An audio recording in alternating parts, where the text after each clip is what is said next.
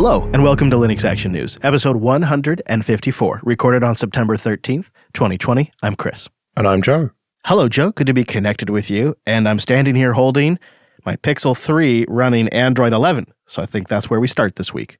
Yeah, after 4 developer previews and 3 betas, we've got the final release of Android 11.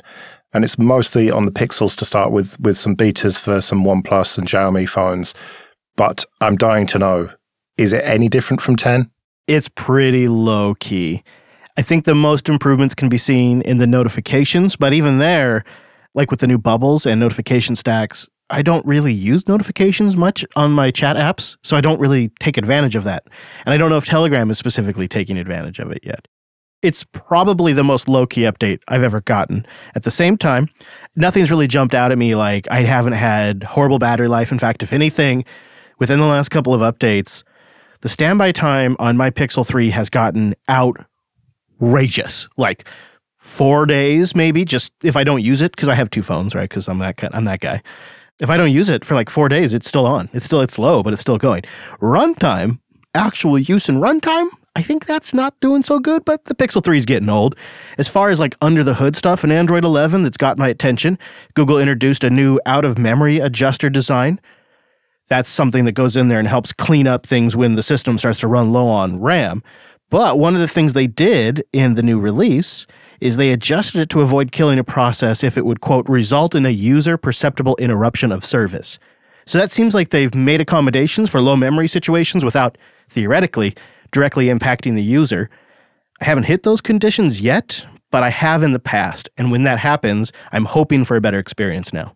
So did you update your Pixel 3 or did you go for a fresh installation? Because you said last week that it was running pretty slow at the moment. I did do an update, and I'd say it's still running about the same. Once it gets up and going, it's not that bad. It's the having to get up and go that takes quite a while. I have spent a little time trimming back some of my applications, and I did some updates. There's new updates that are trickling in, like often happens after a new Android release, and not everybody's on the same schedule.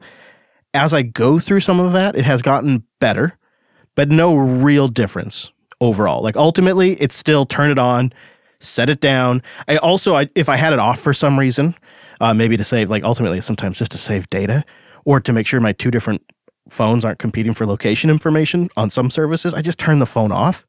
And if I do that, I have to try to plug it in when I first turn it on because that good boot up process where all that stuff loads just drains the battery. I think that's the case with any Android device, especially if you get a bunch of notifications all the time. They kind of stack up and it doesn't really know that you've already read those Telegram messages or emails or whatever on a different device and you just get bombarded. I hear that's better on the iPhone side of things. Right. Yes. It must synchronize what messages have been read because I never get old notifications about old chats. That just doesn't happen on the iOS side. I'm not quite sure why that is, but I prefer that by quite a bit. That being said, Android 11 has kind of taken some of the nicer things about the iPhone 10 generation gestures and incorporated them into 11. Now that they've had some extra time to bake, I think they're in a pretty good place. I think I might prefer the way it works on Android where I swipe up from the bottom and I get my recent app tray and then I swipe more and there's all the apps. I think I'm liking this. They really got there in 10, but in 11 it just feels even more refined. What about the new power menu stuff? The fact that you can control smart home devices and stuff from that seems a weird place to put it. I like that it's a physical button, though. That is nice. And now the button's starting to do a lot of things. You double press the button on the Pixel device and it launches the camera. You hold it, and what you get now is a UI that looks very much like the HomeKit UI, if you're familiar with that on iOS, or the Control Center pull-down, where I've got power off and restart. I've got my Google Pay cards right here in the middle, and then my top devices. And it seems to, I'm not sure how it sorts them. It's not alphabetical. It seems to be like which ones are actually active, and it puts the active devices at the top of the list. What's pretty neat about that is just with one press of the button, I can now turn off all of the lights in the studio. I like that. All right. And what about the Android Auto stuff? That apparently has been improved. Yeah, although I think the major improvement there I'd already been rocking because I had a beta of Android Auto, and my car doesn't support the wireless aspect, which is sort of the nice thing to have at Android Auto in 11 is the wireless stuff, and mine's wired. Okay. I think it's a worthwhile upgrade overall because there was really no negatives that I could see, and you get some new stuff. But if you're wondering when it'll land on your device, dear listener, we do have a link to xdadevelopers.com, which has the Android 11 update tracker. It has the various manufacturers and the either estimated date of arrival or the status at least. And of course, the Android open source project has now got the source code for Android 11. So we're starting to see the very first custom ROMs become available. So hopefully it won't be too long before we've got some stable alternatives that are based on AOSP. Also on the Android Go side of things, it's interesting to see some of the higher end features coming to the Android Go edition phones, which you'll recall are the lower tier Android devices with generally small amounts of RAM. They're kind of seeing some nice quality of life improvements, including some of those touch gestures I just mentioned, but also they seem to be preparing for more RAM in these Go devices. And you might wonder, in recent smartphone times, how common are low memory devices, even the cheap ones? Well, XDA developers did a little digging, and they say since September 3rd, 2019, the date when Google released Android 10, there have been 367 new devices added to the Google Play console device catalog that have at most 2 gigs of RAM, and either launched with Android 10 or upgraded to it in the life cycle that was captured. But if you include devices to the catalog after September 3rd, 2019, that either launched with Android 9 Pie or haven't yet received an update to Android 10 because it's still in the works, then that number jumps to almost 1,500 that have launched since September 3rd, 2019. So there's still a lot of devices being launched. It's not insane numbers, but you're seeing devices come on, be registered, and be completely connected to the Google ecosystem still that have less than 2 gigs of RAM.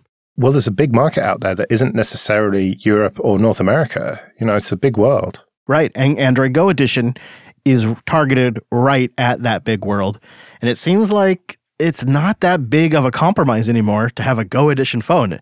Faster launching times, better encryption support, and different types of touch gesture support now. I mean, it's getting pretty equivalent to standard Android.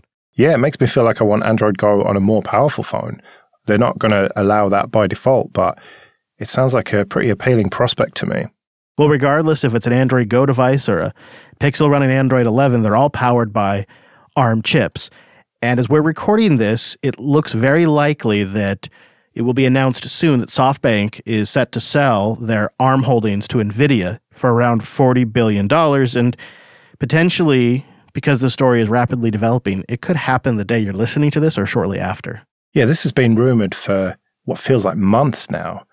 Various people were going to buy ARM, but then it seemed to trickle down to just NVIDIA.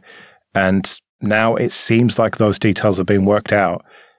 And we're getting reports that are pretty firm now. So I suppose we have to treat it as though it is happening. It seems so. The thing that has shifted over the last couple of months is they were sorting out this other issue that was involved with some of the IP licensing. It hinged on SoftBank ending a messy dispute between ARM and the leads of its China joint venture. And there was problems there. In fact, there's still interesting rumors developing there. But several people close to the SoftBank deal said that the matter was now, quote, resolved. Although it's not quite clear what's happening with that China ARM and if it's continuing on its own. That's some of the rumors right now. But it seems that that messy dispute, as the Financial Times article puts it, is what was holding it up. And now that's resolved, so they're going to proceed really early this week. This comes at a pretty interesting time, given how Intel is struggling with their 7 nanometer. That was after it took them years to sort out the 10 nanometer development process. And we're still waiting for a complete shift to even 10 nanometer.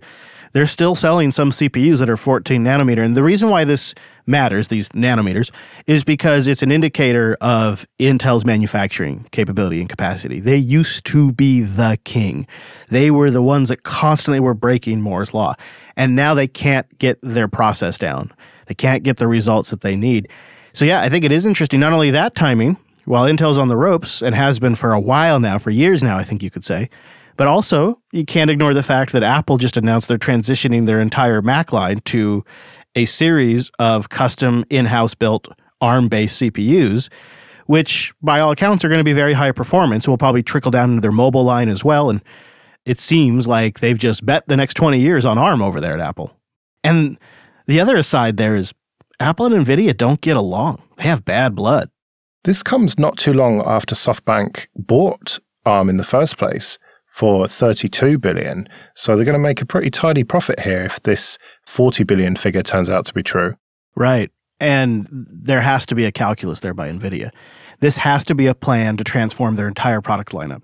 When you think of NVIDIA chips right now, you think of chips that are largely focused at the high end of the market, powerful graphics processors, or crazy fast ARM CPUs designed for machine learning inside a car dashboard. Things that scientific research might use or other things. But this deal, once they own ARM Holdings, kind of puts them in the whole range of the market. So not just the high end now, but also those Android Go devices we talked about, and all of those 5G towers that have ARM controllers and ARM processors in the actual antennas that help do the beamforming. And not to mention just the entire swath of devices in the IoT category and even set-top boxes that all use ARM CPUs that NVIDIA was never in those markets, and now they will be. Yeah, it means they'll be in pretty much all of the hardware markets, from thermostats and IoT devices through to the servers that are crunching the numbers on them, and then also the GPUs that are crunching the machine learning stuff. It feels like they're just going to be in the market completely top to bottom now. It seems like every time something of this scale happens, which we have to acknowledge, as we record, has not happened yet, but seems lined up. When something of this scale does happen, there tends to be a reaction. And you do wonder if that reaction, I hope, maybe is the better way to put it, that reaction is an investment in RISC-V, or if I could wave a magic wand, honestly, it would be an investment in OpenPowerPC, because we've already got workstations and desktops with that architecture ready to go with PCI Express slots running Linux. Like, it's really close. It just needs to close that 10% gap and have an investment to get the CPU down a bit. I feel like there's a potential, maybe possible hope that could happen, that one of those platforms sees an investment from this. You're a dreamer, Chris. You're a dreamer. Wouldn't it be nice, though? It would be nice. And I think that we will have some competition there, because it does look like RISC-V is coming along. And I think we are going to see much more powerful RISC-V boards over the next year or so. But as for how much competition they will give NVIDIA and ARM, I can't see it being huge. They'll find a niche and it will do well. But it just seems like NVIDIA now have just got it all sewn up to me. I agree. Although I'd be happy if we could just get it in the professional workstation and laptop market. Maybe a few servers, maybe a couple of little small boards. That's all I'm asking. Well, I'll give it a few years and you never know. Linux.ting.com. Get $25 off a cell phone bill at linux.ting.com. With Ting, there's no contracts, no commitments. So you can try Ting for a month with no strings attached. The average Ting bill is just $23 a month per phone. So you'll get a month of free service when you go to linux.ting.com and use our $25 promo code. And while you're there, see if your device is already compatible, because it's pretty straightforward to switch over if it is. And Ting offers LTE coverage on 3 nationwide networks. The one that I'm using right now is Verizon Wireless, and it's amazing as a backup. I have to say, Verizon Wireless has one of the best networks, and it's great to see Ting work with them on that. But there's 2 other networks to pick from as well. So you just check the coverage and choose the one that works best. If you're often around Wi-Fi, why are you paying for a monthly set of data? With Ting, you just pay for the talk, the text, and the data that you actually use each month. If you use less, you pay less. If you're working from home, you don't need to be paying for a data connection you're not using very often. Especially if you know how to sync podcasts or sync your music before you hit the road, you can even save more data. Ting is not a prepaid cell phone company. At the end of the month, you're billed for the talk, the text, and the data you use. So go to linux.ting.com. Everything's laid out, explained. You can check to see if your device is compatible, or grab a brand new device straight from Ting, or just get a SIM card. linux.ting.com. Let's talk about Mozilla again then. And this week, they launched what they're calling a pilot program to give developers a way to promote their add-ons on addons.mozilla.org. Well, this is how we're going to watch Mozilla die, unfortunately. And I don't say that with any levity. This really is depressing to read. And part of it is just my gut instinct. I don't normally lead with that on Linux Action News. I try to lead with the facts first. But in this case, we've been watching really what is a long string of stories that are linking together that demonstrate a collapse of direction for Mozilla and an inability to execute that has cost over 200 people their very valuable jobs. And when I read this, what I see is a pathway to monetizing add-ons. And there's a lot of things I don't like about that. But I don't even like the way they're approaching it. I don't like the way they even speak about it. It's stuffed with corporate acronyms, their own internal acronyms that they're now exposing to the public, and what appears to be essentially a plan to limit what kind of made Firefox great and instead try to monetize that strategy. I think you could say I'm being cynical here because the way they talk about it is this is going to support developers. That's why they're creating this program in the first place, they say. They'll have tiers where they can have unverified and manually reviewed extensions. So there is some story for people that don't want to get involved in this process. But when you get into the paid services, you get things like a verified badge on your extension, which says that it's been verified by Mozilla. You also can choose to buy sponsored placement on the Mozilla add-ons front page, sort of like an app store looking front page with your app placed right above the most popular add-ons. All right, let me play devil's advocate then. They need to make some non-Google revenue. This is surely a reasonable way to do it. I hope so. I hope it doesn't end up limiting who can participate in the add-on ecosystem and ultimately lead to just less and less interesting Firefox add-ons. We'll see. I guess only time will tell us with this particular one. But my gut read on this is being informed by like 2 or 3 signals. The first and maybe the most predominant signal is this has gotten very little coverage. Hardly any tech outlet is covering this. No one seems to care. That's a huge red flag for Mozilla. Number 2, I will be honest, one of the things that has been an indicator for me for a while with Mozilla is how they speak to the world.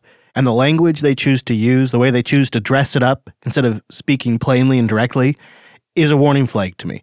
And the way that this thing is just packed full of acronyms, their own acronyms like AMO for the Mozilla add-on store, I'm not a fan of that. These things all kind of add up to kind of give me a bad read on this. And I'm combining that with their history so far.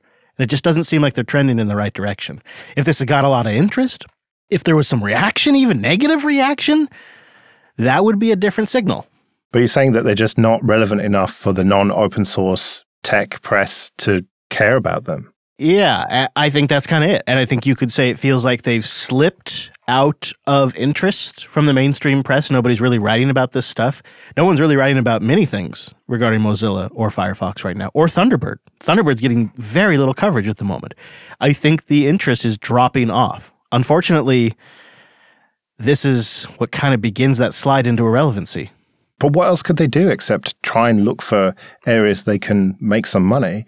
And with this particular case, to make those extensions verified, they have to go through a process of manual verification, and that costs money. And so it's not unreasonable for them to ask for money from developers to pay the people whose job it is to verify them. I'd probably even be willing to pay for a decent add-on if it truly improved my workflow. This is something that happens on the Apple platform. You can charge for Safari extensions, which sometimes seems ludicrous, for like $4 for a browser extension. So it better be worth it. I don't see that likely playing out here. I don't see that happening. But like I said, time will tell. I'm hopeful. The lack of interest and traction doesn't seem to be a solid indicator that's going to go that direction. But I'll take the hopeful route with you, Joe. You know, you're such an optimist. I know, I'm known for my optimism, you know. Well, this next story is either going to read like a new tool in the toolbox or the next step in a corporate takeover of Linux and free software as we know it. Microsoft has seen fit to add file system access to WSL2, which I suppose could be pretty damn handy on systems that have multiple OSs installed. Yeah, so if you're dual booting Linux and Windows, specifically on 2 separate physical disks at the moment, but we'll see where this goes in the future, then you will be able to access your Linux disk via Windows Subsystem for Linux 2 with a simple mount command. And then it will show up right there in Windows Explorer, or whatever they're calling their file manager these days. This is the opposite of what and I know a lot of our audience probably does, is I have Windows in a VM, like a VHD file, and it's possible when I need to actually boot from that, but typically I'm just using Linux. And here it's kind of the opposite happening. There, like you said, though, there is that limitation. So just to put this concretely, it means that it is not possible to use WSL to mount a partition on a boot device because that device is already attached to Windows. So if you are dual booting from the same disk, that disk is already in use. And the other limitation that kind of combines with this is it's a whole disk mount right now. It's not like one particular partition on that disk. You kind of expose the entire thing to the subsystem, which is great, kind of a cool feature, but in some scenarios could be a limitation that you need to be aware of. Yeah, but if you've got one big spinning Rust disk with all your data sets on it or something, then I could see that being very useful. The other thing that's interesting to see is Microsoft taking the effort to backport WSL2 to older versions of Windows 10, the older builds that are run like at corporate environments. That initially that didn't seem like was going to happen. It was like this build and forward gets the new fancy WSL, and the older builds are going to stick with WSL 1. But it looks like via Windows update mechanisms over time, those older enterprise builds are also going to get the new WSL 2 hotness. Now, of course, you've been able to mount Linux file systems like ext4 in Windows for quite some time using third-party tools. But now we're talking built into Windows, not having to install something else. And I think they'll get over that whole disk problem soon enough. I can't see them not being able to find a workaround for that. And if it's in Windows, then it's past all of the compliance checks and everything. You're not having to have a separate compliance form and all the rest of it for that bit of software that you're using to mount your Linux file systems, which may or may not pass compliance. And that's what we're talking about here. We're talking about the corporate environment. Yeah, two thoughts on that. Not only is this built in, but it's whatever file system the Linux kernel that they're using in WSL2 has support for, which could also include things like XFS and other really great file systems. So that's nice. But the other aspect that strikes me here is I picture that younger version of me that was struggling to run desktop Linux. Like now, I've used desktop Linux for so long that I take it for granted that I can use desktop Linux. But there was absolutely a time I was struggling to integrate into a corporate environment, and I had to have really slow, crappy Windows VMs, or as I got more established, I got a separate Windows PC. But it was embarrassing because the Linux guy had to have a Windows machine, and the guys would always razz me about that. And I was trying out all kinds of crazy distributions to try to get this to work. And now it's right here, all nice and tidy. I could run Linux, but if I had to do something under Windows, I could reboot. I'd have those Windows tools. Like the classic one for me back in the day was the VMware ESX Management Console. And if I need to get access to the stuff that's on my primary workstation OS, I have a pretty good terminal. I have a Linux userland, and I can mount that drive now. I just think about that, and that would have been a great tool. That would have made things so much smoother. I would not have been experimenting with crazy file system drivers that caused Windows to blue screen dozens of times. Like, there's all these things you had to do to try to get this to work. So I think it is actually kind of significant in that sense, and that's how I would employ something like this. I could now get to my Linux stuff, which is my primary environment, when I need to go into Windows to solve a problem. That's pretty handy. Well, if you're going for a proper bare metal Ubuntu installation in the corporate environment, good news, because Canonical is adding Active Directory support to the Ubiquity installer for 2010. Snuck just in under the wire, 2010 will support enabling Active Directory for logins right there in the installer. This is fantastic to see. OpenSUSE makes this pretty easy. And Fedora. I was just installing Fedora 33 last week, and right there is a button to join to an Active Directory. This is becoming table stakes for workstation OSs. It's great to see Canonical add this. The primary reason you like to see something like this is not only can you then integrate it into an installation script, which makes automated deployments easier, but also you have to solve this yourself, and there's like 3 or 4 different ways to solve this problem, and it's nice just to have a vendor-supported mechanism. And then this eventually will graduate its way into an LTS release, which then eventually ends up shipping on actual hardware, which means you buy a laptop from Dell or HP or Lenovo running Ubuntu, and right out of the box, that thing can connect to your Active Directory. And I absolutely have people in mind that are deep into the Microsoft ecosystem. You know, they're businesses that have been around for more than a minute.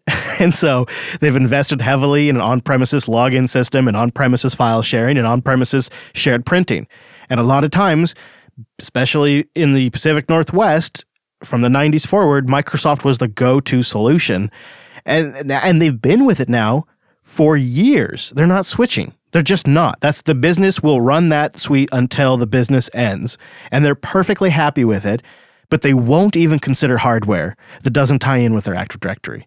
It's just not even an option. From mobile to all other little devices like their key card system they have for unlocking their doors, all of it connects into AD. Even cloud infrastructure services they have with third-party vendors actually use their AD credentials to authenticate their staff and stuff. I mean, they're deep into it. So something like this means that this is a real possibility. And as soon as this starts shipping, I have somebody I'm going to recommend it to. And I think they're going to give their first Linux desktop a go because they got a laptop sitting ready for it. They're just not going to do it unless it works with Active Directory. And the kind of like guides that are available online that I sent him, it just did not work. He just didn't take it. No, I'm not doing it. I'm not having this. You realize this is like 2 clicks in Windows, he says. Yeah, and that's what it's going to be now, which is great. Yeah, right there at the installation too. So in theory, right after the first boot, you're just logging in with your network credentials. Yeah, well, you'll have to let us know how you get on with that, whether you manage to convert him. Well, you know us, Joe. We're going to follow that and all the other stories that develop in the Linux and open source world. So be sure you go to linuxactionnews.com/subscribe. Make sure your subscription is fresh, so that way you get every new episode that comes out. And you can go to linuxactionnews.com/contact for ways to get in touch with us. And here's a pro tip. If you haven't yet, go subscribe to the All Jupiter Broadcasting shows feed, either from our main website or just search in your podcast catcher of choice, because when we do release new stuff that may or may not be in the works, that's where it'll land first. And also spread the word that we're back. Did you know the number one source of actual marketing for podcasts is just word of mouth, your recommendation? If you know someone who would like the show, share it with them. We'll be back next Monday with our weekly take on the latest Linux and open source news. You can find me at my site, chrislass.com. And you can find me at joelrest.com. Thanks for joining us, and we will see you next week. See you later.